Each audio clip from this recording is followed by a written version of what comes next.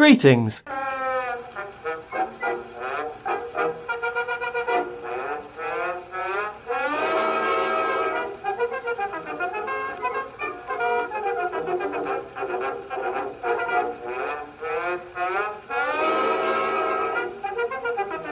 One must not get one's knickers in a twist.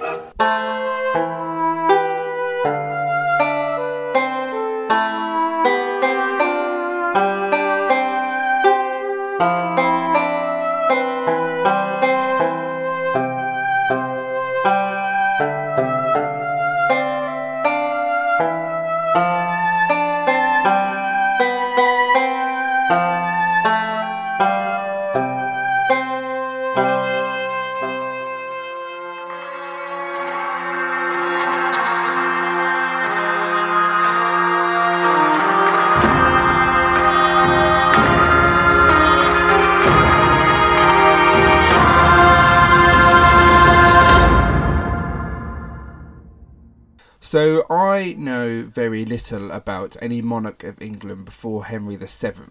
So today I'm joined by someone who describes himself as Edward III's biggest fan. Chris Riley is a historian and writer for the History Corner, the Historians magazine, and is an Instagram king of knowledge.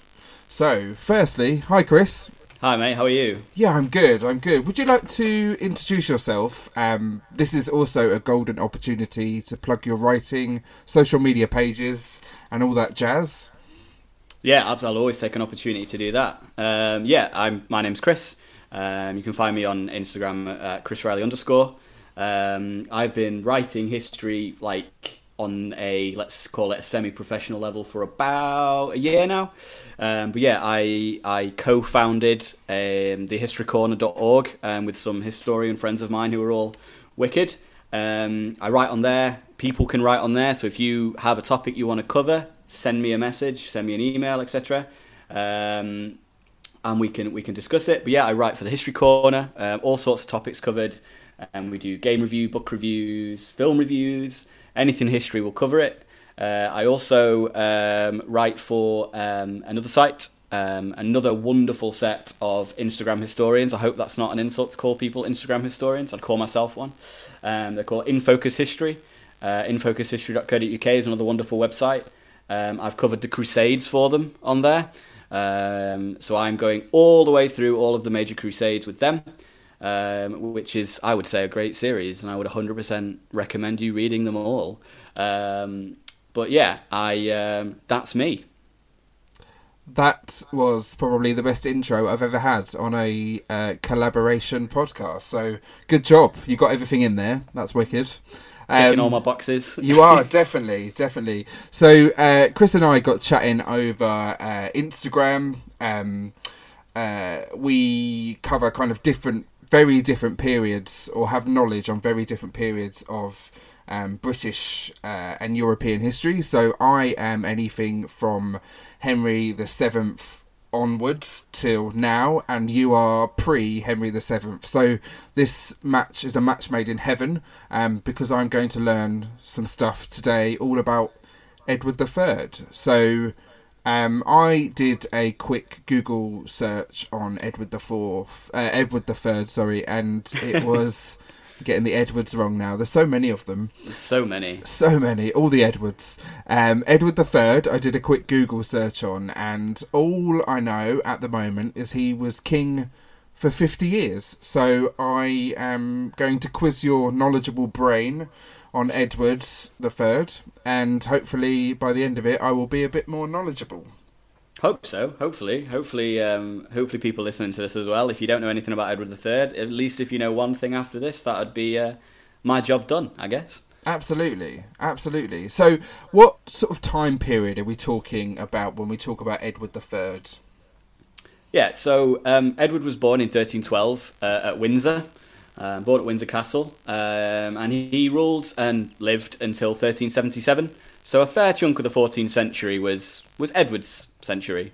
There was only a couple of years where the king wasn't called Edward for the 14th century, just Richard II at the end, and then literally 1 year of Henry IV. But he lived wedged between the kind of the early Plantagenets of the late Norman invasion and the Wars of the Roses. His rule and his very, very unfortunate ending and his family basically caused the Wars of the Roses. But we will get to that bit, I'm sure. Do we know much about his childhood, where he was born, where he grew up, etc.?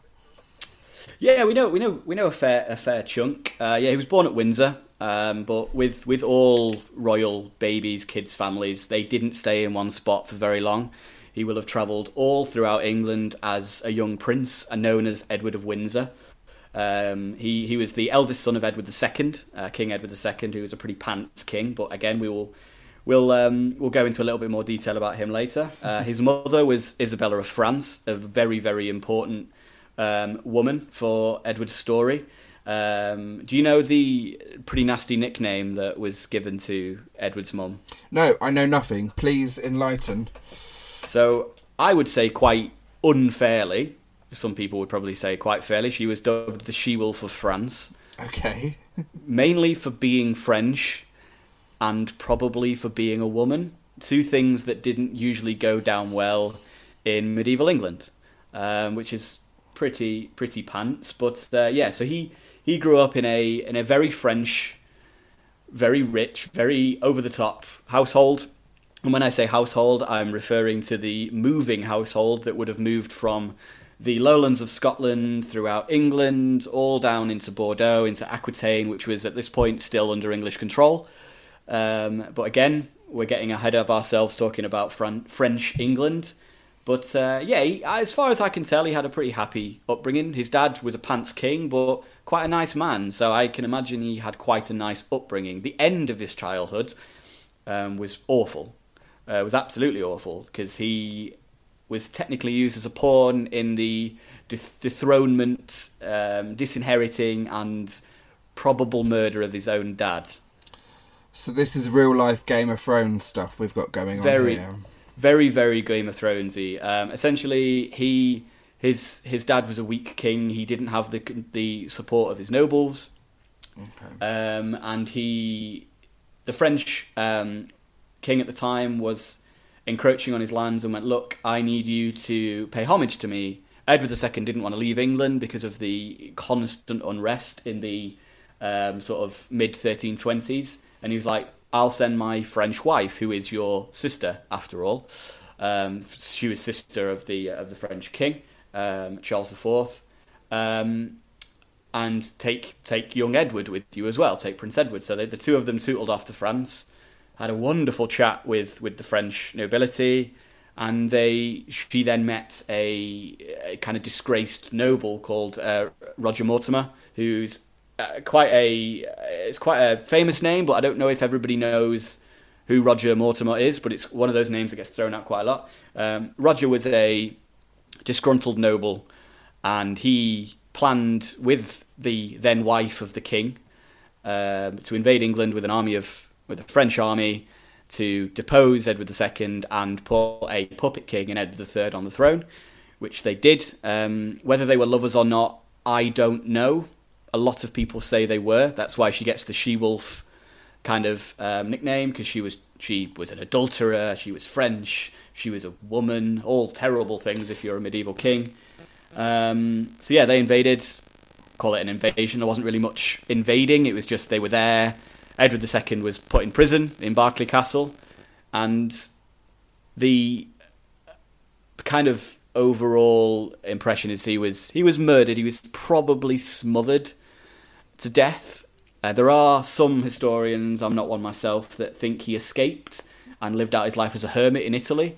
Okay. And actually visited Edward once he was king, but I don't believe that necessarily happened. But Edward might have believed the hermit that did visit him in the 1330s was his dad, but Edward was unfortunately killed, and so Edward was used as a pawn, and he was only late teens at this point. Wow. So he had a pretty rubbish end to his childhood, but he got his own back. He arrested Roger Mortimer with a bunch of his mates and had him executed as a traitor, and took full control of the kingdom. So all's well that ends well. So Edward definitely got the last laugh there, 100%. I guess. Yeah. So it was quite a precarious place to be king. I suppose you had to sort of look over your shoulder constantly, even with family members. Yeah, I mean, Edward had a really tough job because he was crowned king in 1327, and by the 1330s, his position was very strong. He was a very popular, like, prince and king. He was strong. He was powerful. He was a good war commander, and he needed two things to be secure. He needed a son and he needed a wife, in reverse order. So he married Philippa of Hainault, another horrible word to say, in 1328. Successful marriage yielded a son, also called Edward, known to history as the Black Prince, but we will talk about the Black Prince later. So he had the two things he needed, and then he gained the support of the nobles, gave him the opportunity to rid him of Roger Mortimer, who was ruling essentially as king absolutely terribly. He lost a war with the Scots. He was vastly unpopular. He gave himself wealth and titles he didn't deserve. He made himself the first Earl of March, which is virtually all of the border between England and Wales. All of those rich lands there. But yeah, so Edward had a really tough job, but secured his position really, really quickly and really well. That's so interesting and so complex as well. I mean, we see Britain now as very firmly having its borders, etc. But then I guess it was kind of all up for grabs. A very fluid period of history, which I think in England anyway, we're taught it very linearly and very Edward I, then Edward II, and Edward III. But it wasn't that simple. It really wasn't that simple. And hopefully I haven't complicated it too much, but it really is complicated. And it gets even more complicated when you add France in the mix. But we'll cross that bridge in a minute. Absolutely. I just wanted to make a link there. So obviously when Edward III was born and he was prince, he was Edward Windsor, as is our queen at the moment. She is a Windsor as well. And they've obviously had different names in between that time period, but it's sort of come full circle. Which is a nice link that I've never really made. Obviously, I am self-titled Edward III's #1 fan, and yeah, he was Edward of Windsor as a child, as his dad was Edward of Carnarvon. He was born at Carnarvon Castle, and he is the first English, in quotation marks, Prince of Wales. Okay. Carnarvon Castle, if no one has been, is beautiful, and I would suggest they do go. It is wonderful. Nice. Yes. But that's Edward of Carnarvon and Edward II is a whole different episode, which we will, I'm sure we'll get to at some point. Absolutely. So you've touched a bit on his manliness, I guess. So do we know more about what he looked like? What colour hair he had? Sort of his stature? Do we have any? I mean, we know a little bit, but it's usually very general. So you'll always hear kings as tall and handsome, and queens as beautiful and fair. Obviously, not everybody was that. There's probably some ugly queens and some, like me, very short, gremlin-like kings. But Edward was probably tall, probably stocky. He had long, kind of gingery red, orange, like fair hair and a beard. The one portrait that I think you used for the promo for this episode is the one that if you Google Edward III, you will always see with the white forked beard, looking like Dumbledore a little bit. That's kind of not the only image, that's the most probable accurate image of Edward III. But that image was made centuries after he died, but it's very similar to his funeral effigy, which is on his tomb. So that's the best guess we have of Edward III. Yeah, and so that was obviously painted a long time after he was alive, and sort of based on his older years, I would say. Yeah. So that obviously not when he had the gingery sort of hair, which I'm very up for that Celtic look. I think it's great. I would very much like to have it myself. My family have got that Celtic gene in them, but it skipped me, so I don't have it. I've got very dark hair, very slowly turning into a Victorian. But I digress. Anyway, this isn't about me. This is about Edward III. So we kind of roughly know what he looks like. So going on from that, so at this sort of period of time, was the succession hereditary, or was it kind of like the real Game of Thrones, like I mentioned earlier? I mean, for the most part, especially in England and France and most European kingdoms at the time, it was hereditary. Obviously, we're talking about Edward III and his dad, Edward II, and his dad was Edward I. There was there was the odd dispute going back to, let's say, there was a little bit when Richard I, or Richard the Lionheart, died. Some people wanted his nephew, who could have been, was kind of in line, but then they gave it to his brother John, the evil King John. And then before that, there was a little bit of a dispute between the Henry I's legitimate daughter, because we'll touch on illegitimacy in a minute. His legitimate daughter, who was the Holy Roman Empress Matilda. She was technically, after her brother William died on the White Ship disaster, she was technically the eldest and the most senior, but she was a woman.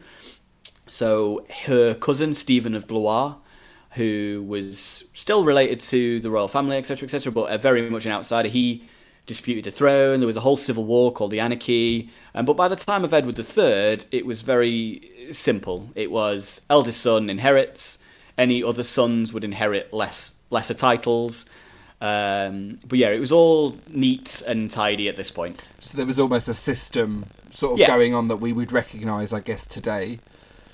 Yeah, absolutely. It's virtually unchanged. The only thing that has changed now is it's not the eldest son that automatically inherits, it's the oldest child. Yes. Which I think changed fairly recently. Yes, yeah, not that long ago, which I feel is fair. Because Queen Victoria's firstborn was a daughter, who was also called Victoria, and she never inherited the throne. So we're talking just less than 100 years ago that changed. So yeah, I mean, it's probably not going to come into effect for several generations, but because obviously we've got a king in the waiting, we've got another king in the waiting, and then we've got one. Yeah, we've got 3 generations of kings, I think, just waiting. Yes, but still, it's a move in the right direction. Even if you don't like the royal family, it's a move in the right direction. But yeah, a very similar system to what we would recognise today. Absolutely. So I mentioned a little bit earlier that I googled Edward, and the 100-Year War came up. So can you just explain to me and the listeners what the 100-Year War was, who it involved, why it started, and why it went on for so long? Yeah, absolutely. To me, it's one of the most important and most influential European conflicts of all time. It basically shaped the relationship between England, Scotland and France. The 2 main parties were England and France. Scotland definitely played their part in, for lack of a better word, irritating the English with their the old alliance with France. It's one of the oldest alliances and longest alliances that ever happened between Scotland and France. But yeah, it was neither 100 years long or a continuous war. It was 116 years, and it was split into phases. We did well in some, the French did well in others, and ultimately the French won. It started in around 1337, so just as Edward is becoming king, and it ended in 1453, way in the future, with Henry VI, who was an absolutely terrible king. Again, a completely different topic for another day. Wow. Okay, so 116 years, not 100 years, and intermittent, not full on. Yeah, and it's got some of the famous English victories that we, as a nation, like to romanticize. Maybe I've written on 2 of them. I've written on Agincourt, which was in 1415, obviously Henry V, and more recently Crécy, which is slap bang in the middle of Edward III, and it's one of the cornerstone battles of the 100 Years' War, where him and his son, the Black Prince, who I will definitely bring up again later because he is so important to the story. They absolutely hammered the French with longbows, and I think if it wasn't for Crécy, we wouldn't have Agincourt, we wouldn't have the Shakespearean, once more into the breach We wouldn't have any of that if it wasn't for the Battle of Crecy, but we wouldn't have any of that if it wasn't for the Battle of Halidon Hill, which was fought again with Edward III against the Scots just before the 100 Years' War, which is another thing I've covered recently on my website, if you'd like to check out. Nice plug there, I like it. Oh, yeah. No, plug away. Seamless I love plugging. it. I'm like Professional. a plumber. Yeah, absolutely, yeah. But it's a domino effect during the 100 Years' War of things happening and things changing and borders moving and changing and people dying and living and being captured, and it's such a wonderful, insane story that goes for well over 100 years, and really it started a little bit before that as well, but yeah. And it was battles in them days. It wasn't sort of remote as we would sort of recognise World War II, where we're very much shielded with planes and all that kind of stuff. It was face to face, full on. Yeah. Let's get involved, and you're going to look potentially the person in the eye that murders you. Absolutely, yeah. That, to me, that's insane. Yeah. I mean, all war is insane, but it's incredible that these men were so willing to lay down their lives for king and country, as you say. Yeah, I mean, the 100 Years' War very much started, or at least gave a general shape to the idea of being English, as opposed to being a semi-French. Because let's get this straight, England was very French, as in from a upper crust point of view. Edward III spoke French as his first language. He did speak English, and he did introduce English into the law system, but we'll get onto that at the end. Courts were very French. They were lovely and perfumey and all very French and lovely, and the lower order spoke English and they were just sound. But yeah, the 100 Years' War definitely separated the two kingdoms, and it gave the sense of Englishness that was not necessarily there before. Obviously, before the conquest, you were probably from Wessex or Mercia or Northumbria. Okay. It was very similar to how America probably was before the Civil War. You were from Maryland or Kentucky or etc., etc. After the conquest, we were English, but it was very much a French Norman-dominated society. And by Edward III's time, because of the 100 Years' War, likely, the idea of being English was definitely more important. Okay, so so obviously we have the poignant battles that the English sort of claim to have won in this 116-year war. So do the French do the same from the other side? Will they look at the battles that they have won, possibly even to this day, and be like, well, we won that, and absolutely. sort of erase the ones that you didn't? Well, I think we do a very, very poor job in this country of talking about our losses. We are rubbish at saying, like, not many people, me included, can't really name many battles we lost. And we're not great, we're not amazing, we're not like the all-powerful, English. We lost a lot. Mm-hmm. In the 100 Years' War, we ultimately lost the 100 Years' War. Joan of Arc is crucial in the loss. The Siege of Orleans was a massive loss for the English. The Battle of Castillon was the ultimate loss that lost the English the 100 Years' War, where cannon we were so behind. We relied so much on the longbow because of the battles of Crecy, Poitiers, Agincourt. They were all big battles, just decimating massive French armies with longbows. Yeah. The French got sick of it, and they were like, screw it, cannons. And cannons will always beat bows. Bows and arrows, cannons will decimate lines, as they did. So we do a pretty pants job of talking about the losses. Because up until a couple of years ago, I was kind of convinced we won the 100 Years' War, but we didn't.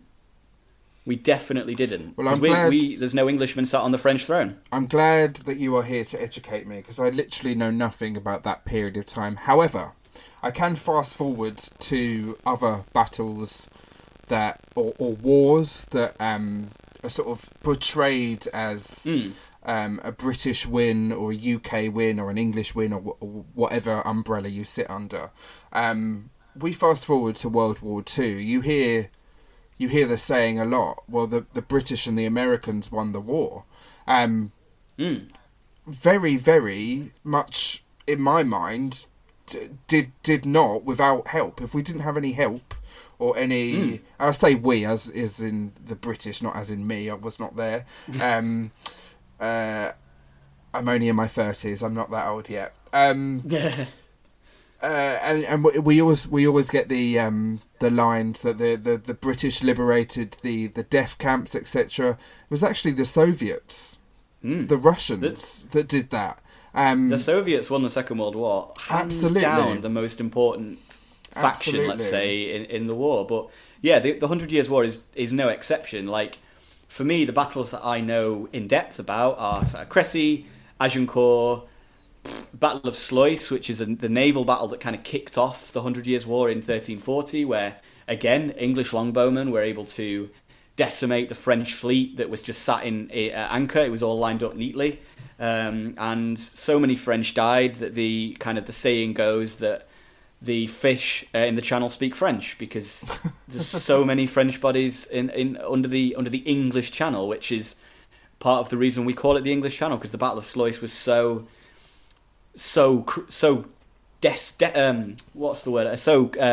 complete. But yeah, it's I don't know if every country does it. I'm assuming every country does it, but yeah, we love to talk about the victories more so than the losses, but they're just as important for shaping history. That's really interesting about the English Channel, sort of getting that name from that battle. Yeah, absolutely. Like, and if there are any French listeners, I'm more than happy to be corrected on anything I say, but I'm pretty sure it's referred to as the English Channel in France, which just shows how, for context, the whole 100 Years' War period, the English Channel was controlled by the English. There was never a day where the French Navy controlled it. So we were able to ferry men over constantly till our hearts, were content. There was never, after the Battle of Sluis, there was never a chance, we might not make it over to Normandy because of risk of a French fleet. So it was so definite that it's part of the reason we call it the English Channel. Like I said, I'm happy to be corrected if they do not call it that in France. I find that really interesting. I mean, that body of water that separates us between mainland Europe seems to have sort of stemmed from that period of time. If you're saying that there was a lot of French nobility and royalty sort of intermixing and jumping from one continent and country to the next, that body of water was. I mean, it's only 30 miles between us and France. It's not far. Yeah. And yet now it's very symbolic of how separate we are. Without getting too modern politics, but that very small margin is huge. I mean, it's further to some parts in the Scottish Islands. Yeah, absolutely. And I think it's really important to remember that probably up until the 14th century, probably so around the time we're discussing today, the Channel, because there was so much English-held territory in France, obviously it was hampered over time and it was degraded over time, and we'll get on to why the 100 Years' War started. But it was a highway. It wasn't a border. It was a crossing between two parts of the same world. Yeah. And I think we, as a nation, as a people, we like to see ourselves, or some people certainly do, like to see ourselves as very separate from Europe, when realistically, for our whole history, we have been connected in some way, shape, or form with Europe, especially with France. France and England are two in the same. We come from the same pot. I mean, English as a language developed later on from a lot of older languages. So from the French, from Old German, English is quite a late runner in the form of the way that we communicate. So, I mean, I'm very much pro-European. I don't hide that fact, and I love the fact that the borders don't necessarily need to be there, and we're all very much interconnected. Agreed. Yeah, I mean, I'm very, very it's a horrible sentence to say because of the connotations, but I'm very proud to be British. But I'm also super proud to be part of Europe, and I wish that was the collective idea. Obviously, everybody wishes their ideas were what everybody thought, but it's just a lot nicer if you're, you know, from every. I'm not saying I'm French or German, but we're all European. We all come from the same place, and it's so much nicer when you are. But the 100 Years' War is part of the reason we have this idea of Englishness being separate from the French, which, like I said, at this point is still very, very mangled up and intertwined. Like the whole Duchy of Aquitaine, so Western France around Bordeaux, was English-held territory. Previously, Normandy and Anjou and Maine and Brittany were kind of technically in there, but they were all part of the English realm. You know, only 300 years before Edward III, England was a fiefdom of a Norman duke. A French Viking who spoke French was the king of England that spoke Anglo-Saxon. But the reason we have words like cul-de-sac is because of the French invasion of culture and language and peoples. Do you know what? I'm learning so much today. That's really interesting. And I suppose there's a lot of words that we use. As I said, our language comes from France. Everywhere. Yeah, absolutely. And there's very much still French words and places and towns and stuff that grew up around those people that were not British, or what we understand to be British. The reason we say beef for beef, as in meat, is because of the French word bœuf, which means cow. So the Normans came over, and they didn't really know what the animal was that they ate. So it was like, well, this is bœuf, this is beef, and we were like, nah, it's a cow. And they were like, cool, we'll just decide. Well, essentially, we'll have the animal as a cow and the food as beef. Same with mutton for sheep. Mouton is French, or Old Middle French at least, for sheep. Hence why we have food, mutton, and animal, sheep. And we have so many Scandinavian words as well, not to digress too far, but... No, digress away, this is really interesting. Place names and words that end in, like, ing tend to be Scandinavian. No, the obvious word is Viking. But a lot of places are Scandinavian, a lot of words are Scandinavian. Smorgasbord, which apparently is the only... one of the words we use that's still, like, really Swedish. It's like eating on a boat outside, but there is no English word for that. Not that you eat on a boat outside very often, but if it is, it's a smorgasbord. But yeah, so we are a melting pot of European cultures, and it's great. You've summed that up brilliantly. I agree wholeheartedly. We've talked a little bit about how Edward was as a child, but sort of what were kind of his characteristics and his personality like? Yeah, I mean, I think it's something that amateur historians or people that aren't necessarily super excited about history kind of gloss over personalities, which is quite strange. But from what we can tell, Edward was the kind of picture of chivalry. Chivalry was super important at this time. It was being the noble knight. It was so crucial to a man's standing. So he was strong, he was warlike, he was a hunter, a hawker. He loved the noble arts, the noble sports, let's say. It was all about being the most chivalric, most like treating women kindly and treating men with respect, but killing them. It was all very much that kind of period. And he was the picture of chivalry. So. And his son, who, again, I'm going to bring up again and again and again because he's an incredibly interesting and important character, Edward, Prince Edward, another Edward. We'll call him the Black Prince from now on, which is a wonderful nickname. We think he gets it from the black armour he used to wear, which is really cool. A good portrayal of the Black Prince is in A Knight's Tale. If anybody, I'm sure you've seen A Knight's Tale, a wonderful film if you haven't. I'm going to confess right now I've not seen it, but I'm going to add it to my list. I know. It's very, very good. Essentially, the Prince of Wales in that film is the Black Prince. Okay. But him and his father were two of the greatest knights that ever lived. Essentially, they were two in the same. They were very, very similar people, and but yeah, we know a little bit about Edward III. Later historians kind of peg him as a warmongering adventurer that bled England dry. I disagree. I think that's adding today's morals or later morals to a 14th century man, and I don't think it's very fair. He did exactly what his job was to do, which was to protect his borders and continue to put pressure on people like France and Scotland, who were doing their own thing as well. So I think he was... I try and stay away from the kind of great man syndrome, but Edward III and his son, the Black Prince, are two of the greatest men of their time, in my opinion, to ever live. There we go. You've heard it here first. Right, so another question I wanted to know, because obviously we're talking about a period of time that was so long ago. Are there any historical buildings or sites in England that Edward III would recognise?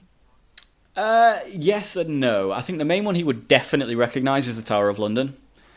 The vast majority of the current tower, so the actual White Tower and most of the walls and the extra bits, were built before Edward was born. Most famously started by William the Conqueror back in the 11th century, but his great-grandfather Henry III and his granddad Edward I, Edward Longshanks, because he had long legs, built...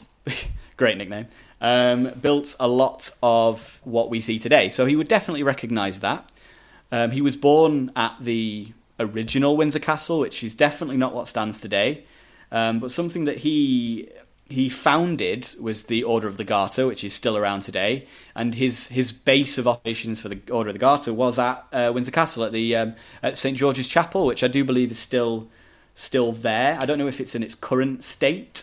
The 14th century state, but it's yeah. So the Order of the Garter. Do you want to explain a bit more about that? Yeah, absolutely. It's like I said, it's still around today, and it's the highest order of knighthood in the British Empire. The British Empire, bloody hell, that's a throwback. The British. We're not in the Victorian times now. No, not at all. So it's a chivalric order of knights, and it basically kick-started all of the chivalric orders around Europe. So there was... The Garter is not a garter that a person would maybe wear around the thigh, I guess. Yeah. It wasn't that. It was a belt, and if you look at the sigil for the Order of the Garter and the current royal coat of arms, so Queen Elizabeth II's coat of arms, it's surrounded by a blue belt, and that is the Garter that the Queen is the of. She is the head of the Order of the Garter, and it's now given as more of a ceremonial kind of, oh, you're a sound guy, you're an Knights of the Order of the Garter. But at the time, it was a bit of a boys' club. I mean, everything in medieval England was a boys' club, but it was definitely an actual boys' club, because it could only be a guy to be in it. But it was for the Knights of the Realm, regardless of stature. So regardless of who you were or where you came from, obviously you pretty much had to be a noble anyway. There was no Joe from down the street as a knight of the Order of the Garter, but it was for valour, for bravery. It was set up after the Battle of Crécy. Okay. And it was set up at probably the most incredibly apocalyptic time in history, during the Black Death, which is another massive part of Edward's reign. He went through the Black Death. Okay, so we need to talk about the Black Death, because we talk about, obviously we're currently going through a pandemic. Yep. Where are we looking at the Black Death? Where does it come from? Kind of what has it done to people? How does it present itself? So ironically, there are quite a lot of similarities between the current coronavirus pandemic and the Black Death. I'm not going to try and make too many parallels, because it's a 800-year-old. And on a scale that we will hopefully never ever see again. But the origins of the Black Death are quite not mysterious. We just don't know. We think it came ironically out of China. It came out of kind of Mongolia and places like that, and it travelled slowly over the late 13th century, so the 1290s, early 1300s, over into Eastern Europe, and it then eventually travelled. It started to really pick up in the 1340s once some ships escaped from a siege in Eastern Europe. It landed in Italy, and in doing so, they put the plague. It was carried by rats on fleas, as we all know, just like the Great Plague of the 1660s. It was carried by rats with fleas. It got into Italy, into Spain, into like Constantinople, and it absolutely ravaged through like southern Europe. England was sound for a while, and then a ship from Bordeaux landed in the south of England, and then it was like 1348, summer of 1348. It swept through England, and one of the kind of funny stories is the Scots with the Black Death. So they, in the 1348 and 1349, were an absolute write-off for England. Up to 60% of the population died. It's that kind of scale that we will hopefully never, ever, ever see. Edward III's daughter Joan died in Bordeaux of the plague. She was on her way to Spain, and she unfortunately died. But the Scots saw this as like a divine punishment for the English. Like, look at you, England, plague, sucks to be you, and invaded northern England. Okay. And then by invading northern England, they then got the plague. So, yeah, the shoe's on the other foot now, Scotland. But it was an absolute tragedy, and it's one of the biggest events in human history. In a way, it's one of the greatest disasters in human history. Up to, and this is definitely the upper estimate, but up to 200 million deaths because of the Black Death in the space of about 5 years. That is huge numbers. Yeah.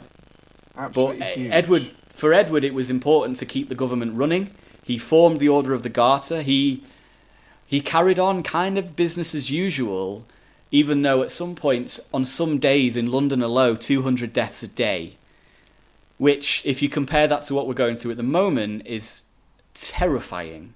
Absolutely.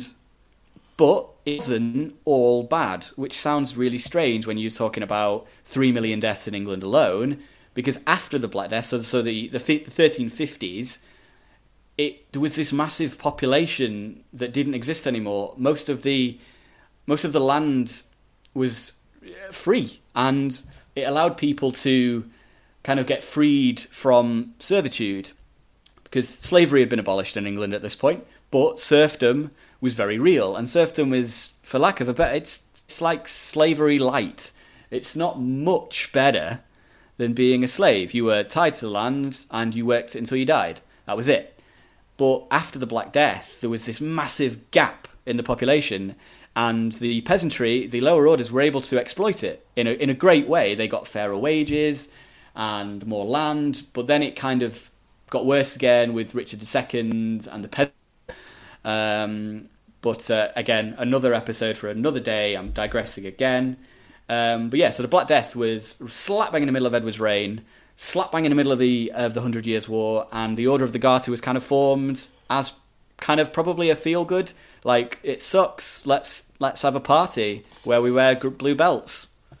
It sounds like he was a busy man, or there was a lot going on in his reign. But I mean, going back to where you said it's not all bad. I mean, I guess sort of obviously deaths are terrible and terrible on that scale, but actually sort of breaking away from that control of you are sort of stuck to the land, or you are stuck to my family, or etc. And to be able to start again probably wasn't a bad thing for everyone. Yeah, it really was a cultural reset. Absolutely. Like, it, for those that survived, and it's a horrible kind of macabre thing to discuss, but for those that survived, it was very, on the whole anyway, it was a good thing. But so many lives lost because they had no idea what to do. Ironically, they did do regional lockdowns. Maybe that's where it's come from. Who knows? I mean, we've been looking back. The ideas for shutting down towns that were infected and things like that, it's very, very similar to what's happening right now in England. It also didn't work then.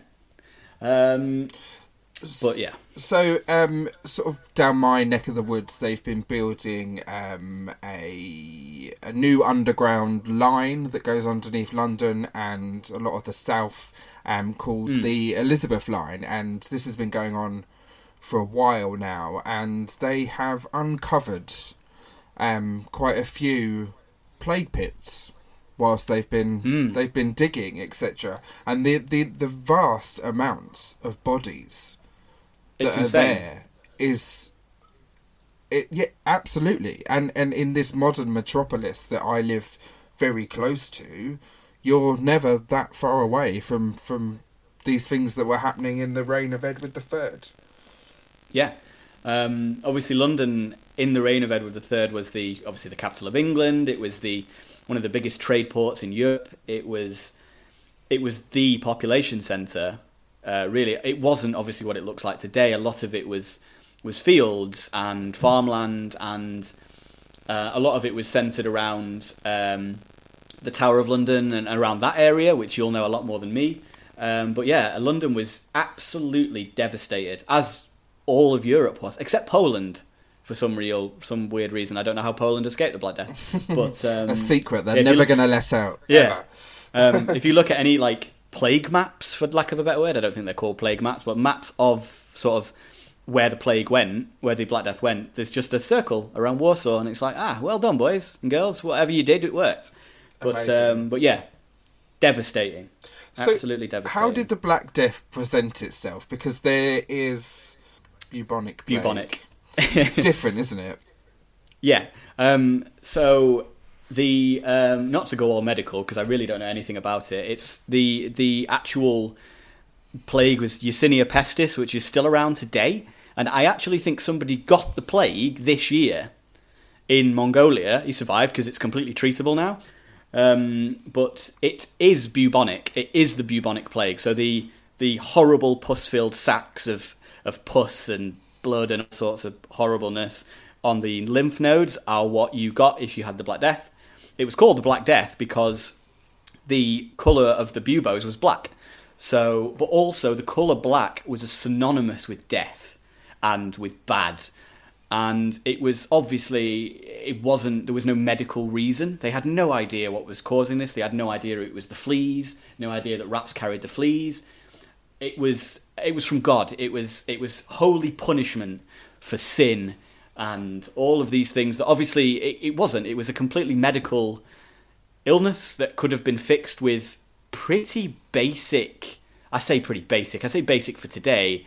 A vaccine that exists now can get rid of it, and you're sound. You can have the plague now, and it's a completely reasonable thing to get if you're in, say, Madagascar or Mongolia. But yeah, they believed it was divine punishment from God, and the only way to relieve yourself or protect yourself was to pray and to publicly whip yourself, and people would go around in bands, shirtless, whipping themselves on the back for their sins. And in doing this, they spread the plague, because they would go from village to village being pray, do a bit of praying, get rid of your sins, be a good Christian. I'll touch you on your shoulder, mate. Oh, how you doing, man? I hope you're all right. Give you the plague. No worries. So, overall, a bit of a shit show. It sounds terrifying. Absolutely terrifying. Yeah. And if you're in a culture and a world that is very much beholden to God and religion,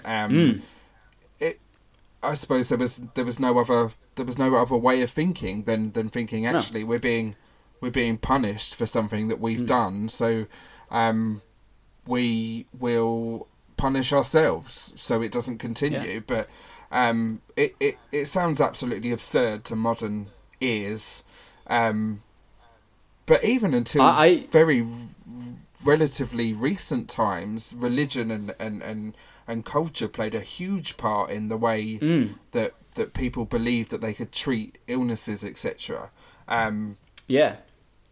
It's central to a medieval life. It can't be understated how important the church was. Whether it was everybody was incredibly religious, I don't think that's necessarily true. I think it was more of a second arm of government, in a sense that the church was an influence over every aspect of life. And throughout English history, as we know with the Reformation and the break from Rome, arguments between popes and kings and barons and archbishops, they erupted and they caused terrible things and great things. And, Thomas Becket, the famous archbishop that was murdered accidentally, some would say, by Henry II. It's such an important part of medieval life, because that was it. That was your, the alpha and the omega was religion.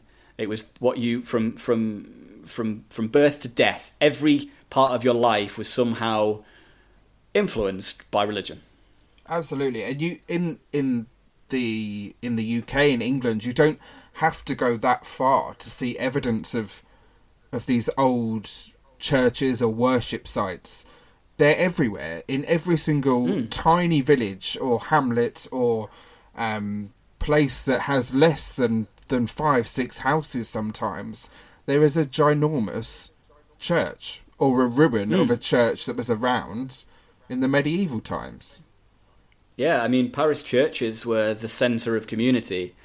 And that was probably the case up until, let's say 150 years ago? Absolutely. It's so important to so many people throughout history.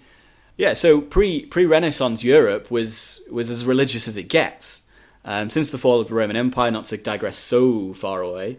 But yeah, so religion was important to Edward, it was important to his court, it was important to his kingdom. And that shows in pretty much everything he does. The Order of the Garter wasn't a religious organisation, but it was for St. George. The idea of England and St. George and the patron saint. St. George was one of many saints. St. Thomas Becket, St. Edward the Confessor. These are some English saints. As a Protestant nation, we don't really have saints anymore. But everything was based around religion. So going back to the Black Prince, you told me briefly about his importance in this era of time. Do you just want to expand on him? Yeah, absolutely. The Black Prince, or Edward, Prince Edward, was the eldest son of Edward III, born in 1330. So just basically the final piece of the puzzle to secure his throne. Edward was given power and control over Chester and the earldom of Chester from day one. He was brought up to be Edward IV. He unfortunately never became Edward IV. There was another guy that was Edward IV. And he is, for me, one of the greatest tragedies in history, because he was, at the age of 16, he fought at the Battle of Crecy. He was instrumental in the victory at Crecy. That's where the Battle of Crecy and the Black Prince is the reason that the Prince of Wales, because he was Prince of Wales as well, the reason the Prince of Wales has the 3 ostrich feathers as his symbol, because at the Battle of Crecy, one of the French commanders was not French. He was the blind king of Bohemia, John Bohemia. He was legit blind. During the battle, he was lashed to his horse, and with his most loyal chivalric friends, charged directly at the Black Prince's line. So this kid, he's a 16-year-old kid, and he's got hundreds of knights charging at him. He was able to survive. Obviously, we win the battle, and Crecy's a massive victory for the English. Where famously, when the Black Prince's standard falls, and Edward III, who's commanding the centre, says, they say, "Look, your son might be dead. What do you want to do? Do you want to send help?" And he was and famously he says, "Let the boy earn his spurs," which is, it's a testament to both Edward III's sheer determination to just, we're winning this. How we're going to win it? This is how we're going to do it in the most chivalric way possible. And my son will earn his titles now at 16. So he doesn't die. Obviously, he fights back against the blind king of Bohemia.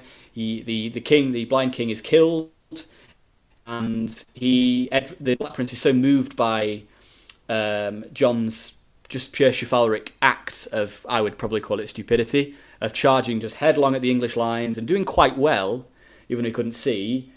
He kind of cries at his corpse, and he takes the 3 ostrich feathers off his helmet and says, "From this moment onwards, I will carry this as my own standard." And also the I don't know the German, and I always pronounce it wrong, but the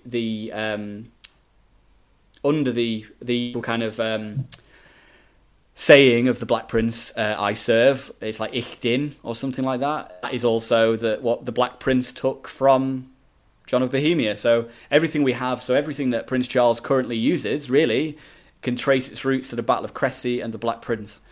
But he was an astounding prince, an astounding knight. He wasn't the greatest politician. His dad Edward III put him in charge of most of the French lands. He was basically like Prince of Aquitaine in the sort of 1350s and 60s. He fought at the Battle of Poitiers, which is another English victory against the French, where again they beat a much larger French force. They had the then King John of France, John II, was captured and sent to England. Edward the Black Prince treated him really well, and he was very chivalric again. So he was sent as like a gift to his dad, who obviously thought that was great. You captured the bloody French king. Nice one, mate. Congratulations. He then, through the 1360s and 70s, he fought a very not so successful war in Spain, putting the kind of a succession crisis in Castile, which basically bankrupted him, and also in a way killed him. In the 1370s, he became very ill. He got dysentery in Spain. And it plagued him for the rest of his life, and he became very, very weak, very ill, and unfortunately in 1876 he succumbed to dysentery and died a year before his father did. And he would have made a fine king, I think. He left his son, Richard, who would eventually become Richard II. He left him a child, never really knowing his dad, no one to learn from, which led to so many problems, and ultimately the Black Prince's death caused the 100 Years' War, caused the Wars of the Roses, because his death kind of ended the Plantagenet line, because Richard II was, he was a Plantagenet king, but after that he was usurped by the Lancastrians, who were then usurped by the Yorkists, and so forth and such which, and it all starts because the Black Prince left in charge of government, essentially, his younger brother, John of Gaunt, who was a real bastard, to be honest, because he undid so much of what Edward III and the Black Prince had done in France and in England, and he was a terrible governor, and he was a bit of a tyrant, and his son, Henry of Bolingbroke, became Henry IV. But so for me, the Black Prince is arguably the greatest king to ever wear the crown. And for me, it's a tragedy that he died. It just shows how volatile the situation was, not only back then, but events to this day. You look at, you have a line of succession, the heir and the spare, as they say, but different events or tragedies quite easily change the line. We know that from all throughout British history, even as far back as even as near to the Queen's uncle, who was due to be king, who abdicated. Yeah, she would never have been queen. No, it's fascinating. Absolutely. Talking of family members, we spoke briefly before we went on air about a William that exploded. Would you like to tell me a bit more about this William? I would love to. So the William is William the Conqueror, so probably the most famous William ever, or William the Bastard if you don't like him, like me. He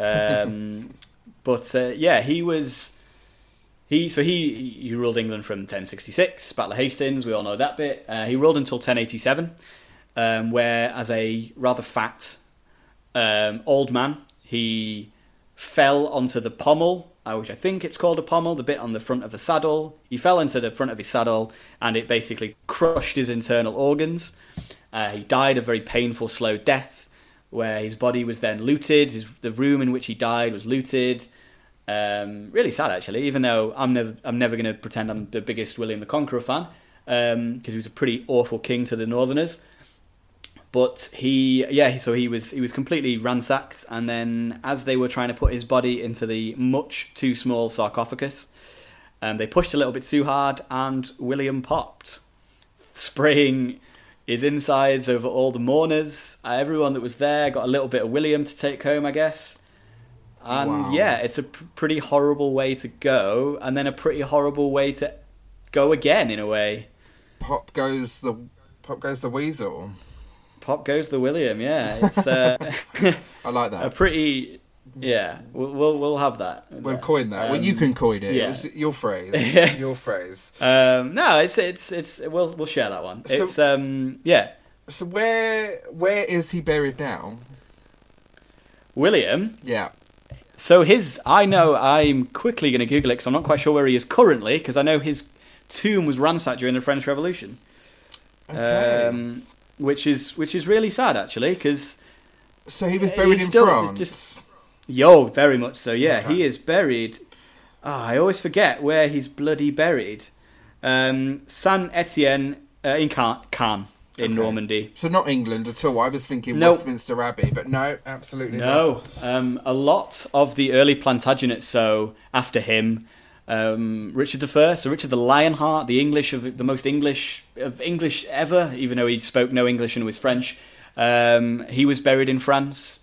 I think King John is buried in England, which is ironic because he's the one that nobody likes. But a lot of early Plantagenet kings and all of the Norman kings, they're all in France.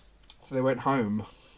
Yeah, they went home, yeah. So they were all buried in Rouen and Fontevraud, all in sort of Normandy around Caen and places like that. Nice part of the world if no one's been. It's very nice. Yeah, very nice. Talking of death, I suppose that leads us quite nicely onto Edward III. So he obviously lived to a ripe old age at the time. Can you tell us more about the circumstances of his death and what happened afterwards? So Edward did very well. He got to 69 years old, which I would say is a pretty decent age to get to, especially in the 14th century. He lived through the 100 Years' War, where he fought. He fought at Crécy, he fought at the Battle of Sluys, amongst loads of others. He fought the Scots. He got through the Black Death, where his own kids were killed, and yet he got all the way through to 1377, where he eventually died of a stroke. But he'd been ill for a few years, unfortunately, like the Black Prince. They both died within 12 months of each other, which was naff for the country, for the succession. Just quickly on the Black Prince's death, he was so well respected. Even in France, they held masses for his death, which just shows how much of a just a purebred chivalric knight that the Black Prince was. But yeah, Edward III, he left John of Gaunt, who was his other son. He had several sons and several daughters as well, but those are the two most important. So he left John of Gaunt in charge of government, he was a pretty poor politician, and he left him in charge essentially to rule in the name of his grandson Richard II. Which anybody that knows Richard II knows he was a pretty pants king. He was a tyrant. He caused the peasants' revolt. But I think it's a lot to do with the fact that his grandfather and his dad both died when he was so young. So he had no one to learn from other than John of Gaunt, who was naff. But yeah, his kind of last kind of hurrah was the Good Parliament of 1376. So just before he died, he was called a lot of his councillors at the time, including his mistress, because his wife Philippa died in 1369, and he was heartbroken, obviously, and he essentially in his old age became very fond of a young girl called Alice Perez, who was a young girl who I think just probably gave him a little bit of comfort at the end of his life. But she was a seductress, she was seducing him and all this kind of, and she was a bad counsellor, and basically the good Parliament was there to iron out all the kinks and just like, right, I'll give you. He gave Parliament control over his finances. He introduced English as the language of common plea, which is super important because it allowed people of any stock to be represented, to represent themselves, to understand what the bloody hell they were being accused of. Whereas, because before it was French, obviously the High Court and the King's Courts and all the nobles still spoke French pretty much 100% of the time, but this is where English starts to become a much more important language. Obviously, it was his grandson, Henry IV, son of John of Gaunt, who was the first king to speak in English as a first language. But Edward III, to me, is the father of the English nation and the English language. As much as other people contributed a lot, he is the... He kind of birthed the Royal Navy at Sluys. He made English as a language important again. He formed the kingdom to pretty much what it is today, and his death robbed England of an amazing king. So that's a huge turning point with the language and what is spoken as a first language rather than a second language. Because from William the Conqueror, right the way through to, I believe it was Henry, you said, their first language would not have been English.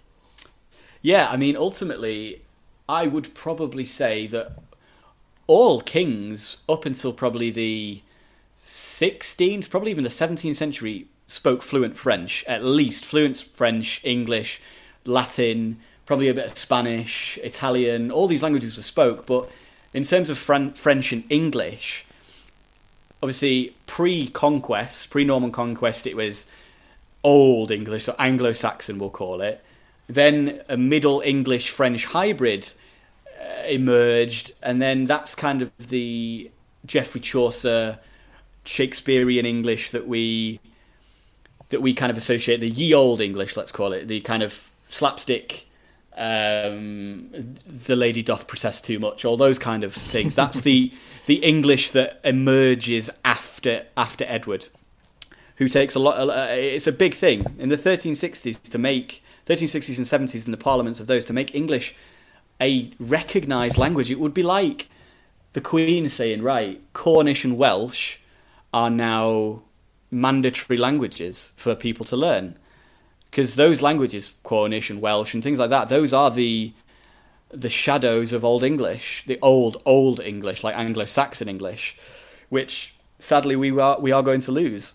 Absolutely. And the obviously, as we know, language is ever evolving. So I believe the Oxford Dictionary, they put out a new word every year, or a selection of new words. So even I mean, I'm going back to sort of my area of expertise. So sort of Victorian times to the early 20th century, absolutely nobody talks in the same tone and dialect as we do now.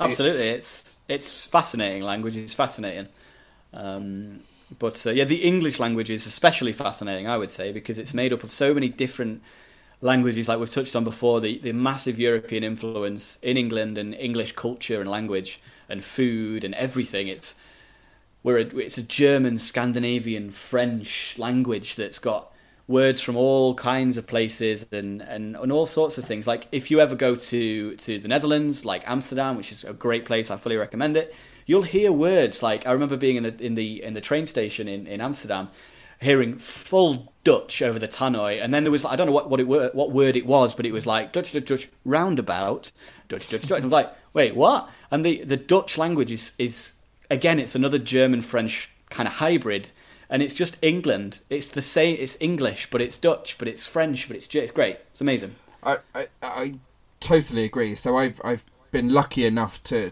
travel around Europe, and we're very close to Europe, as we've spoken about earlier. And actually, you can get by because a lot of words that we use are very similar. So it doesn't matter if you're in Germany or France or the Netherlands. You you can get by with speaking completely different languages because they are so similar. Or there is a mirror image of kind of what you want to say, and it's actually quite scary. We think we're so different, but actually we're very similar. We're very similar, and I think it's great. Obviously, we were talking earlier about the amalgamation of cultures and the melting pot that is Europe, and England is and I think it's a mongrel nation, and it's great. And the idea of Britishness and Englishness, I want to change the idea of being proud to be British. I am proud to be British because I'm proud to be from this wonderfully complex and a mess of a country that's just languages and food and cultures and cuisine. Everything is just European, and it's from, well, like I said, we're Norwegian, Swedish and French, and from the Low Countries. It's amazing. It's great. I think because we've got the sea sort of surrounding us. I think that kind of, there's a physical barrier there, isn't there, as well as a mentality barrier possibly.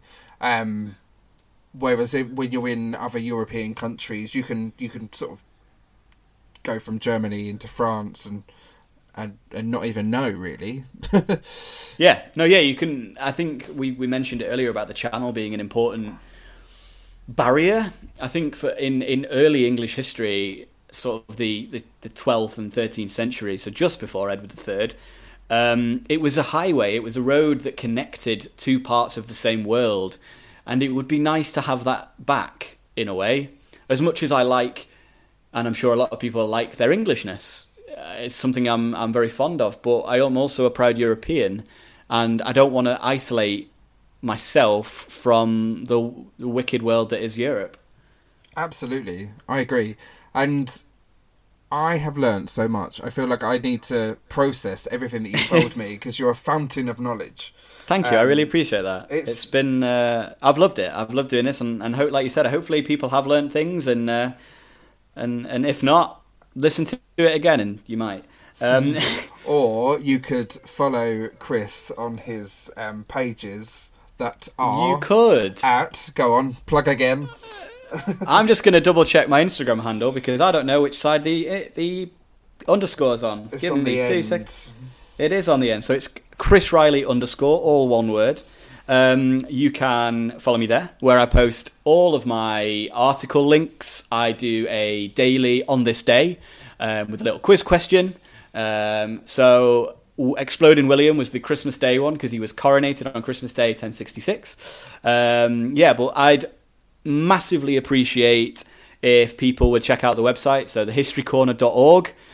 .com was taken. It's a wonderful place. I would hope you enjoy it. There's loads of stuff to learn. People can contribute. Just send me a message on Instagram if you want to talk about history, if you want to contribute to the website, if you want to tell me everything I've just said is wrong, they don't call it the English Channel in French, anything. I am all ears. I am open. I am an open book. I think that is a perfect place to sign off there. I've thoroughly enjoyed it, and thank you so much for coming on. And thanks for having me, man. It's been great. I hope I've not been completely useless in this episode, but this was your time to shine and educate one fellow historian to another. So you did it perfectly for keeping me on some level of track, because I really like to go off on tangents. As do I, but I think we did okay. Yeah. So hopefully Chris and I will work together again. Maybe I will lead the next one, and we can talk more about the other side of Edward III going forward rather than absolutely backwards. I would love that. That would be amazing. Okay, yeah. Well, thank you so much, and as I said, go check Chris out. It's amazing stuff and amazing content. Thank you. That's really enjoyed that. Thanks for having me. Cheers.